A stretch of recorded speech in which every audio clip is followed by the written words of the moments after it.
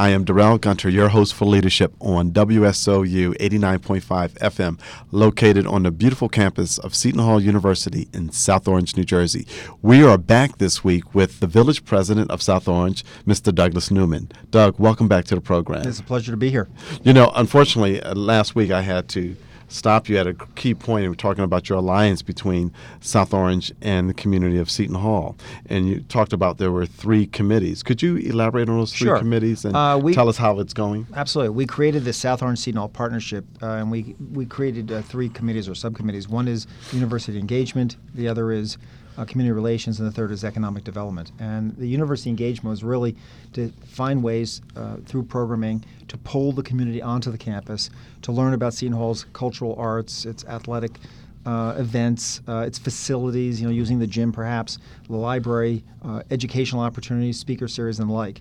The community relations was really trying to identify ways to accommodate students in the community. Students live in the community, they shop in the community. We wanted them to take advantage of what's in the community. And economic development was to identify places of intersection between the needs of students and the community and try to foster economic development that would interest students. Just to pick up on the third one, although the committee's been slightly less active, working with the village liaisons, a survey was done recently. I think about 750 students responded. And it's really fascinating because we now have access to sort of a clear roadmap for the kinds of things that students would like to see in the community. Some of them are doable or achievable. Some of them, honestly, are less practical just because the footprint of South Orange doesn't lend itself. A good example would be students seem to like chain restaurants. The kind of restaurant you'd see on a what's called a pad in a shopping mall, like an Applebee's. That's a good example. Or, TGI Friday. Unfortunately, we don't have the physical qualities that lend itself to those kinds of chain restaurants. Really? So, because they typically look for a certain footprint, they look for a certain kind of parking situation. Not to say that needs of students can't be met, but just sometimes there's a disconnect, with what people envision. Right. Or they say, well, why don't we have a Target, store in our community? Well, they need 60,000 square feet. Right.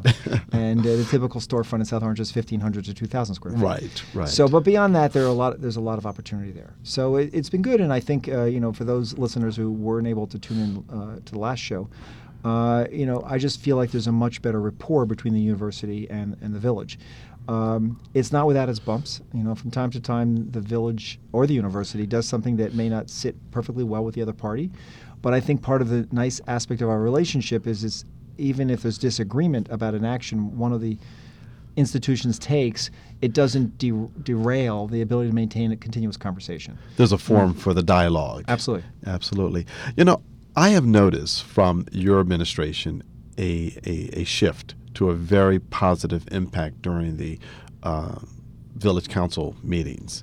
What do you attribute to the positiveness of the meetings versus before you came into office? Some of the meetings got a little rowdy. Right. Yeah, there was a lot of, use your word rowdy, there was a lot of rancor as well. It was actually not without thought. We made a commitment, and I articulated this commitment in the very first meeting in May of 2007. And then after the election in 2009, I re-articulated this commitment to a number of basic administrative steps we would take to treat these meetings as an important place in governance where the community could understand what we do, participate in what we do, and why we do what we do. I'm going from memory here, but some of the things we said we would do, some of them were subtle, some of them were substantive. I'll give you an example of something that's pretty substantive if you're paying attention. There was a long history in the past of agendas for the meetings not being made public until the last minute.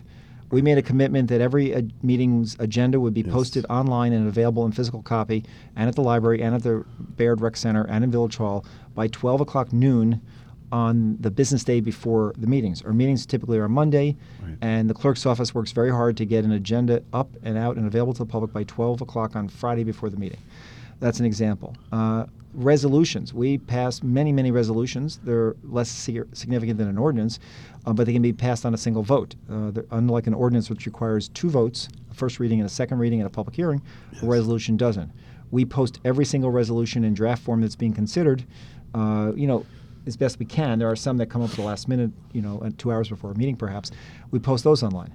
One of the things that had been done in the past and is still done across this country, but I find to be truly offensive, is a governing body going into executive session, which is allowed to by law, in the middle of a meeting, without announcing why or without even giving clear indication when they're going to come back. Right. We made a commitment that we would hold all executive sessions until the end of the open public meeting, Right. so there was no reason for people to sit there and wait. Right. And importantly, you could, if you wanted to, use an executive session in the middle of a meeting, essentially when you have a large group of people there to protest an issue, as a way to exhaust them and have them go Right. home. The hour is late, it's 10 Right. o'clock, it's 11 o'clock. I said that's wrong. We should never do that. So Right. we have never gone into executive session in the middle of a meeting in the last 3 years. I'm just trying to think some of the things we did. One of the things that I also do, and this is more subtle, and I think this gets to leadership style, we have professionals who work for the governing body, work for the community. They do the heavy lifting. I have a personal policy that it's wrong and it's irresponsible and it's really a lack of leadership to throw professionals under the bus in a meeting.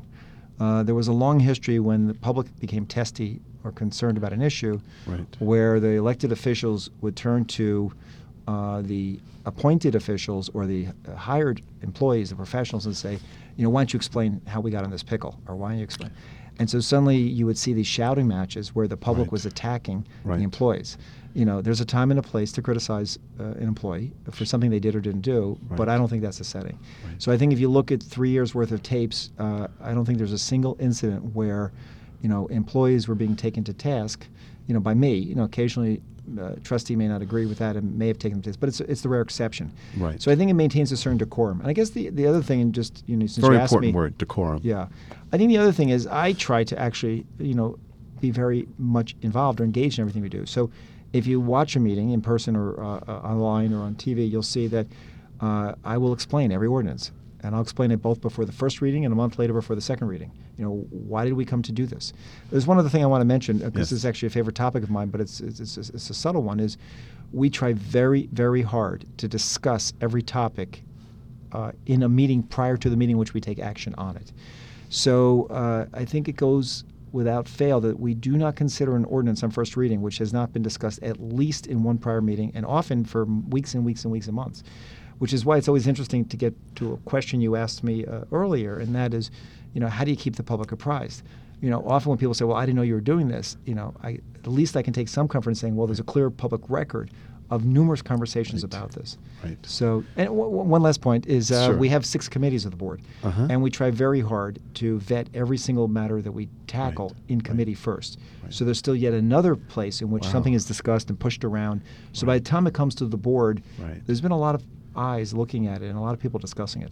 Well, I have to say I was impressed. There was a particular situation where one particular individual's job was at stake, and I actually sent you a note.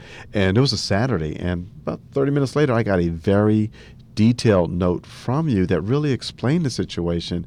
And for a resident, it was very reassuring that I had voted for the right guy, but it was also very humane on your part to really take the time to explain the issue versus giving me maybe one paragraph, but you gave me, I think, 3 or 4, which was very Right. nice. And I think that speaks to, I guess, your concern and your allegiance to really make this village a better place. So I just Yeah. want to commend you for that. I appreciate that, and some people have responded similarly. I think maybe there's some I've missed along the way. I think I've responded to every email I've received from a member of the community, and I happen to use a version of Microsoft Outlook Web Access, and it shows a running total of emails I've received in 3 years.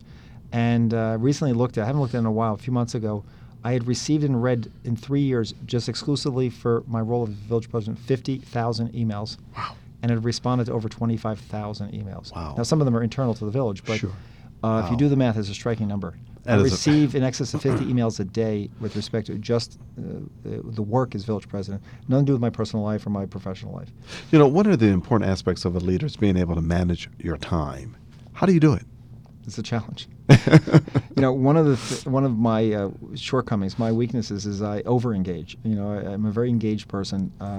I have a very difficult time taking a superficial look at something, and it can be very time-consuming. So the first thing that is expended is sleep. I don't sleep enough. Emails, tell a dirty little secret about how late I might email somebody and how early I might email them. And if you do the math, there's actually not that many hours between the last email of the day and the first email of the next day. Right. So sleep is the first thing to go. But it's a challenge. You do what you can do. And the other thing is, it's almost an irony. You raise the bar, the expectation. So your example about the 30-minute response to an email, then somebody who gets an email 2 days later, gets angry. Right. Why did it take 2 days? Well, my experience has been in 98% of the world, whether it's corporate world or public sector, you're lucky to get any responance. That's right. So that is true. there's nothing wrong with setting the bar high, but then it's hard to keep up with it. That is true. I went away on vacation a year ago, and I forgot to put out like an auto reply, away from office Right. kind of thing. Exactly. And I got a lot of grief from people that I didn't respond to their emails, and it's like no good deed goes unpunished. Well, I had a former colleague of mine who was a mentor, Bill McCardle at Dow Jones. And Bill, when I was a new account manager with Dow Jones, he was giving me some of his best practices. And he says, Darrell, when someone calls me or emails me, I tell them, you'll hear from me within 24 hours or else I've died. And I've tried to hold to that credo so that people know that they expect to hear from you within a day. But you're right, when you slip past that day, Right. Darrell, I thought you had died because Right. I shared that with my. Well, now with I my know that. So if I customers. don't hear back from you, I should call the police. That's right. Send them over to my home and find Well, out. it's funny you say that. I have my own standard, which is to respond to an email the first time I read it. The problem with that is, or a phone call. The problem with that is I don't always have the answer. So what I've done is to immediately respond and say, I need to look into this. I need to find out. Right. But I'll get back to you as soon as I know more. And I find that just that response is important to people. Okay, somebody read this and somebody's actually responding.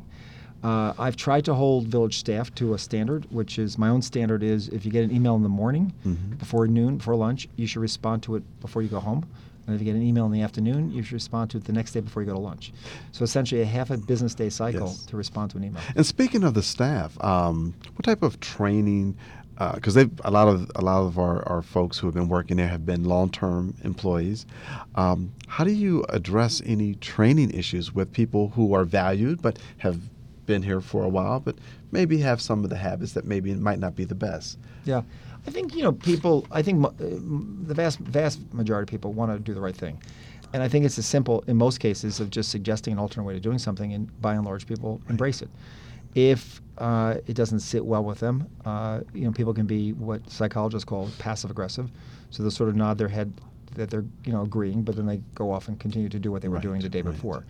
But I think by and large, it's just really about giving people guidance. I personally, in most cases, try to abide by the hierarchy of an organization. So in the case of South Orange, we have a business administrator, Yes, we call him the yes. village administrator, and virtually every employee on an organization table reports up to the village administrator. Right. So it's first and foremost is to hold that individual accountable. Right. There are routine things where I see something, I say, I think there's a better way to do this, and I don't hesitate to reach out to somebody and suggest an alternate way to do it. But I think if you don't talk to a department head, or in this case the administrator or the police chief or the fire chief, it's hard to then hold them accountable Right. for the work of their employees. That's right. So if I saw, for example, a police officer and thought maybe there's a different way or better way to do something, I honestly would never reach out to that police officer and suggest it. Right. I would either contact the chief of police or the village administrator and say, I observed this, and maybe there's another way to do this, or we should talk about an alternate way to do that. Because if you take them out of the loop, it's not fair to then hold them responsible for Right. the work of their employee. In terms of formal training, depends upon the role somebody plays it. There are training opportunities for people on the job training as well as offline training. So sometimes it's required. Police officers, a good example, is a tremendous amount of yes. training to stay current. Right. Firefighters as well. In certain statutory roles, like the tax assessor, the tax collector, there's tremendous amount of information and training resources that come from the state, Right. or in some cases the county. So we just really try to make sure our employees take advantage of that. Sometimes it's Excellent. difficult. The hardest challenge actually is to introduce somebody to something that they're completely unfamiliar with or new. Right. Example might be there's a tremendous amount going on with environmental sustainability. there really is very few aspects of what we do in government or in a municipality that we couldn't do better or differently to be more sensitive to the environment. Right. Some of that requires training, a different way to think about, energy production, a different way to think about recycling, a different way to think about, how to engineer something. And so it just, you need to give people the leeway or the permission to go offline and spend a day at a seminar. Speaking about energy, I'm going to go off to a different topic. What is your thoughts or views on windmills for electricity production for residents? Right. Well, the controversy in this country is about viewscapes, which is very interesting. Yes. I'm somebody who's very appreciative of landscape and landscape design, and there have been some fascinating lawsuits over viewscapes, which is the right of somebody on a piece of property to have a unobstructed view of the valley or the mountain beyond them. Yes. So I think windmills are an incredible idea. I mean, I think water-based turbine or hydro turbine electricity and wind are just brilliant solutions because, I can't think of a better example. Ireland today is generating a tremendous amount of power through water turbines off the coast of Ireland. Right. They've channeled through brilliant engineering the power of the ocean into spinning turbines which generate electricity. Right. In a way, it's a throwback to what the mills did in England, and the Dutch, and the colonists. During the Great Industrial Revolution in the United States, people were taking water power coming down a river and turning a mill, for grain to grind up grain or wool, whatever, anything. So the idea of using water or the wind, to me, it doesn't get cleaner or more brilliant than that. What's interesting specifically about wind is that you find people either raise issues about the noise, because if you're in close proximity to one of these wind turbines, they do generate noise. Right. And now you have this issue going on off the coast of Martha's Vineyard and Cape Cod about people being upset about their view. The vista, which is really interesting. And for the moment, I'm siding with the need to find alternatives to fossil fuels and against the people in Martha's Vineyard or in Cape Cod. Right. Interesting article in the paper, since you raised this, is Rhode Island has actually made much greater success with wind because what they did is they designed the solution so that it actually had a direct and immediate impact on the rates of the people whose views were being impacted. One of the problems that was going on in Cape Cod, as I understand it, is that they're not seeing the financial benefit. Right. Show me the money. Right, exactly. So I think people need to be a little bit smarter. That if you're going to create an external impact like a noise or diminished view, you need to think about what's in it for the person who's impacted. Have we given any thought to putting some windmills up in the reservation? Yeah. We haven't. When you say we, the village, we haven't. I think that's something, honestly, that would have to be somebody from the private sector coming forward. The crest of the hill in South Orange has already been discovered by cell phone companies. So if you look at the water tower at the very crest of South Orange where it meets the reservation, the tower has cell phone antennae from 3 different carriers. We just put out an RFP and we got a bid from another company, Metro PCS. Yes. So people have discovered the unique position of the hill. What I understand, it's not actually considered a hotspot for wind. That there are maps put out by the government U.S. Geological Survey. They show the best wind locations. It's not considered an ideal wind location. Oh, okay. If it were, I'm sure we'd have people beating a path to our door asking us to put up a wind turbine. Right. Right. I'm waiting for somebody to come up with the the household version you just put on your front lawn and. That version exists. Does it? Except for it has created a lot of controversy for the neighbors. Okay. They're concerned about the view, the vista. So. Well, you remember when suddenly these 8-foot satellite dishes were showing up in people's front lawns. Yes. It is a bit of an eyesore. What is your most proud accomplishment that you had during your first term as village president? I would say 3 things. Well, actually, a lot of things I'm proud of, but I would say 3 things. One, we touched on earlier, and that is, I think, the way in which we govern, the openness, the transparency, the willingness to take all comers, is something I'm particularly proud of. One of the things we've done for all boards and committees, we have an open process. We take applicants. There are no sort of side deals of appointing people. You can go on, you and I talked before we got started about your interest in a committee. Yes. And my first reaction was go on the website. Go on the website. There's an application. That's right. And we take all applications equally seriously. Yeah. So But the way we conduct ourselves, the way we do things, the way we use the internet, the way we hold a meeting, I think that's important. I think taxes, despite the incredible challenges, I think we've done a remarkable job of holding the line on taxes. Last year, in the face of all of these issues, the tax increase in the municipal levy was under 4%. This year, we're targeting, and I think we can get to under 3.5%. Right. I'd love it to be 0%. I'm not sure that's practical in light of some of these issues without serious diminution of services, Right. which is sort of the other side of this coin. Because it appears that the state is going to cut back on their aid to municipalities. They're going to keep cutting. They're going to keep cutting. The governor today doesn't want to increase taxes on anybody. That's his mantra. He believes that there's much to be done in Trenton.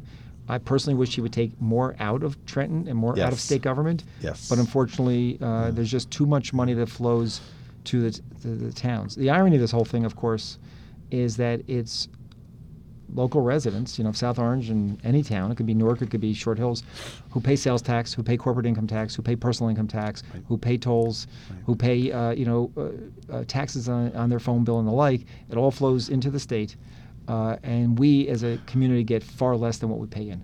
And that's a challenge. And so, you look at that and you say, okay, why are we being cut back on state aid? We already get less than we pay in. Why are they not finding better ways to reduce the size of government in Trenton? Right. So it's a bigger problem than we can solve locally. But so I think the second accomplishment is holding the line on taxes in light of very trying circumstances. I think the third thing is really in the face of a 2-year-long recession, getting on the right track with the downtown. You mentioned this before. Eden Marketplace is open. They've opened a wonderfully successful restaurant upstairs. In the last few years, while there have been businesses that have gone out of business, there are probably 25 new businesses in town of every ilk. We have, if you look at New Jersey Monthly, they just did, sort of the best of issue. We have, one of the best toy stores in New Jersey, Spark House Toys. We have one of the small independent kitchen supply places, Kitchen a la Mode. There's a small-scale version of a Williams-Sonoma. We have a wonderful women's jewelry and clothing store in the form of Robin Ross. We have wonderful eateries. We have great bars. We, of course, have SOPAC. So even under trying circumstances, really, other than some of the more off-the-beaten-path stretches of the downtown, there's really a very low vacancy rate. People will look at a string of vacancies, let's say, to the east of Village Hall, going towards Rite Aid. It's unfortunately one of the less desirable locations, and the rents still have not yet reflected that, so they sit vacant. But if you look at Sloane Street, you look at the primary axis of South Orange Avenue, you look at Valley Street, basically the occupancy levels are fairly high. So that's the third thing. Not equally important, but I think important, we talked about Seton Hall and our relationship with Seton Hall. We continue to be strong supporters of recreational cultural arts in our library. Crime rate is down. Police department does an incredible job. They're good at not only deterring crime, but they're good at solving crimes when they occur. I think they've really stepped up their game in terms of community relations. They work all the time with neighborhood associations that come together when there's a concern. And I think there's more that we can do in that regard, is to get neighbors to work together. Absolutely. As a coalesced group of Speaking folks. about the police, a few weeks ago when we had the first 70-degree temperature on a Saturday evening, we were hit by something called a flash mob, where the kids text each other and say, we're going to meet at South Orange, or the Village as they call us. The Ville. The Ville, thank you.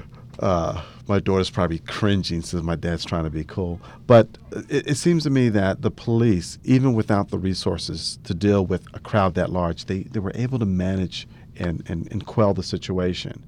I know there's been some meetings since that time. Have there been any next steps or thoughts about, if that occurs again, how we can... Sure. First of all, for listeners who may not be familiar, on March the 20th, it was the middle of March and the weather was unseasonably warm. And we had issues in previous summers, in the middle of the summer, where large groups of kids gathered. We are an incredibly attractive place to come if you're a teenager. We have, I did a count recently, 10 different food establishments where for under $5 you can get an ice cream, you can get a soda, you can get a hamburger, a slice of pizza. That's right. I mean, it's just a donut, whatever. Rita's. It's really impressive. I mean, we have multiple ice cream parlors. We have multiple places to get pizza. We have multiple places to get takeout food, what have you. So we're a safe place, we're a nice place, and so we're an attractive place for kids to hang out. Kids need a place to hang out. But in light of that, a lot of thinking and discussion and planning went into what would we do for this coming summer? And honestly, most of the thinking focused on what would we do sort of from April forward, mid to late April forward as the weather turned warm. So what happened on March 20th, there were literally people out in T-shirts. And as you described a moment ago, a group of kids apparently decided that they all wanted to hang out in South Orange. And literally between the hour of 8:30 and 9 p.m. on March the 20th, we went from having 20 kids walking around our downtown to what police subsequently estimated between 300 and 500 kids. Wow. Not insignificant. So even though we have, patrol officers who are on duty and we have people in the downtown, they were absolutely unmatched in terms of you cannot have 500 people of any age, and a few police officers. Now, some critics would say, why didn't the police look at a weather forecast and anticipate this? I honestly don't think that's practical. Right. Because I just don't think it's practical. Exactly. But a decision was made with a consultation with the chief by the lieutenant, on-duty lieutenant, is the person in charge of the tour. And he made a decision at 9 o'clock that evening to put out a mutual aid call. And that's something that exists. It's always existed. Fire department relies heavily on mutual aid. There isn't really a working fire in South Orange where you don't see fire trucks from Maplewood, West Orange, East Orange, Irvington. Right, supporting each other. We work to support each other. And the police have the same resources at their disposal. So decision was made very quickly. I mean, literally the crowds amassed in 30 minutes. And by 9 p.m., we put out a mutual aid call. And we had help from Irvington, East Orange, West Orange, Maplewood, and New Jersey Transit. Right. And essentially by 10 p.m., they had dispersed the crowd. And kids, were walking out of town, finding their way home. Some of them getting on buses, some of them getting on the train line. And so, the dust blew over. But it gave us reason to really sit down in earnest on Sunday and Monday and start thinking, okay, how do we kind of nip this in the bud and prevent this?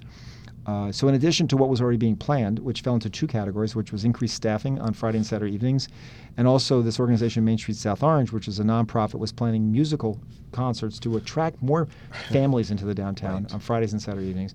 We said we need to kind of step up our game. Yeah. And stepping up our game was really about just making South Orange a safe place for everybody to be. Exactly. And, the simple, I'm not going to get into all the tactics that were discussed and agreed upon, but one of the things was the realization that when a person of any age, it doesn't have to be a teenager, does something that falls under the state statutes for criminal misconduct, that we need to deal with it. And a simple example is impeding the flow of traffic. Mm-hmm. On a road like South Orange Avenue is not a small deal. Right. Impeding the flow of pedestrians on a sidewalk is not a small deal. Right. Using, over-the-top vulgar language directed at somebody else it all fall within under the criminal misconduct statutes. So there was loud music falls under that too. Loud music does at a certain level. So there was a decision made by the police chief in concert with village council that we had every basis to enforce what our existing statutes have been on the books for a long time. The second thing was, we believe we need to have an increased police presence, which we agreed to do, and a number of other things that we're doing, which I'm not at liberty to discuss. But essentially from the following weekend thereafter, which was March the 26th to this day, there has really been zero issues. We still have kids that come to South Orange. They're still buying ice cream, still buying a slice of pizza, hopefully having a good time. Right.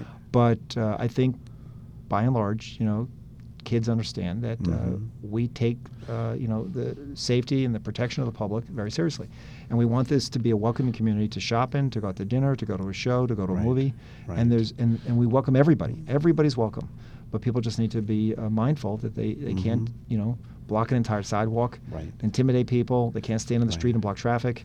Right. So some of the things that were going on, a lot of them just the antics of teens being teens. Exactly. We just said, it doesn't work. We can't let this happen. In the spirit of communication, have we given thought to maybe to take this message on a community basis into the school systems so that as the students are made aware of these existing statutes that they'll know, okay, I need to be mindful of the vulgar language. I need to be mindful of the loud music. It's a good question. I'm not sure I have a kind of silver bullet solution. I'll tell you why.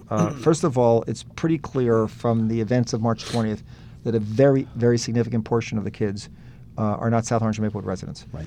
Because the police were involved in dispersing the crowd, it was very evident the kids were walking home to other communities. Right. Okay. So accessing those school systems may not be practical. Right. The second thing is that I think 99.9% of the kids are, have only the most innocent of intentions. They're just, I have daughters 20, daughters 24. Mm-hmm. When they were in their teens, they would hang out. Right. So I'm a little concerned about, approaching kids en masse as if they all, or even contemplating criminal misconduct when in fact so few people fall in that category. Right. So I'm not sure I have the answer. We haven't really sort of decided that this has got to be a teachable lesson in school. Right, right. Or just as a FYI, by the way, while you're enjoying your ice cream or your hamburger, keep in mind. I think that's happening in real time. as they get to know the police officers walking around. Right. By the way, that happened That's in it. Maplewood a few years ago, Uh-huh. and there wasn't a single teen in South Orange or Maplewood who wasn't aware, that Maplewood was taking very seriously the issue of criminal misconduct. Okay. Well, very good. Well, I've enjoyed our discussion over the last 2 weekends. Doug, is there anything else that you would like to share with our listening audience about leadership?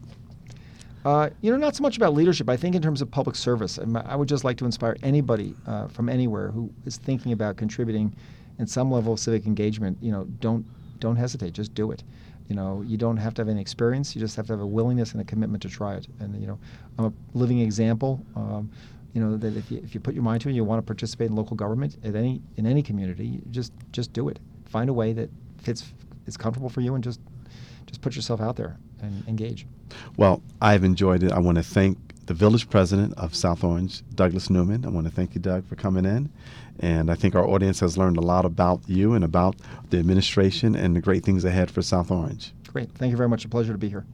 This is Darrell Gunter, your host for Leadership on WSOU 89.5 FM and streaming on the net at WSOU.net. Remember, leadership begins with you.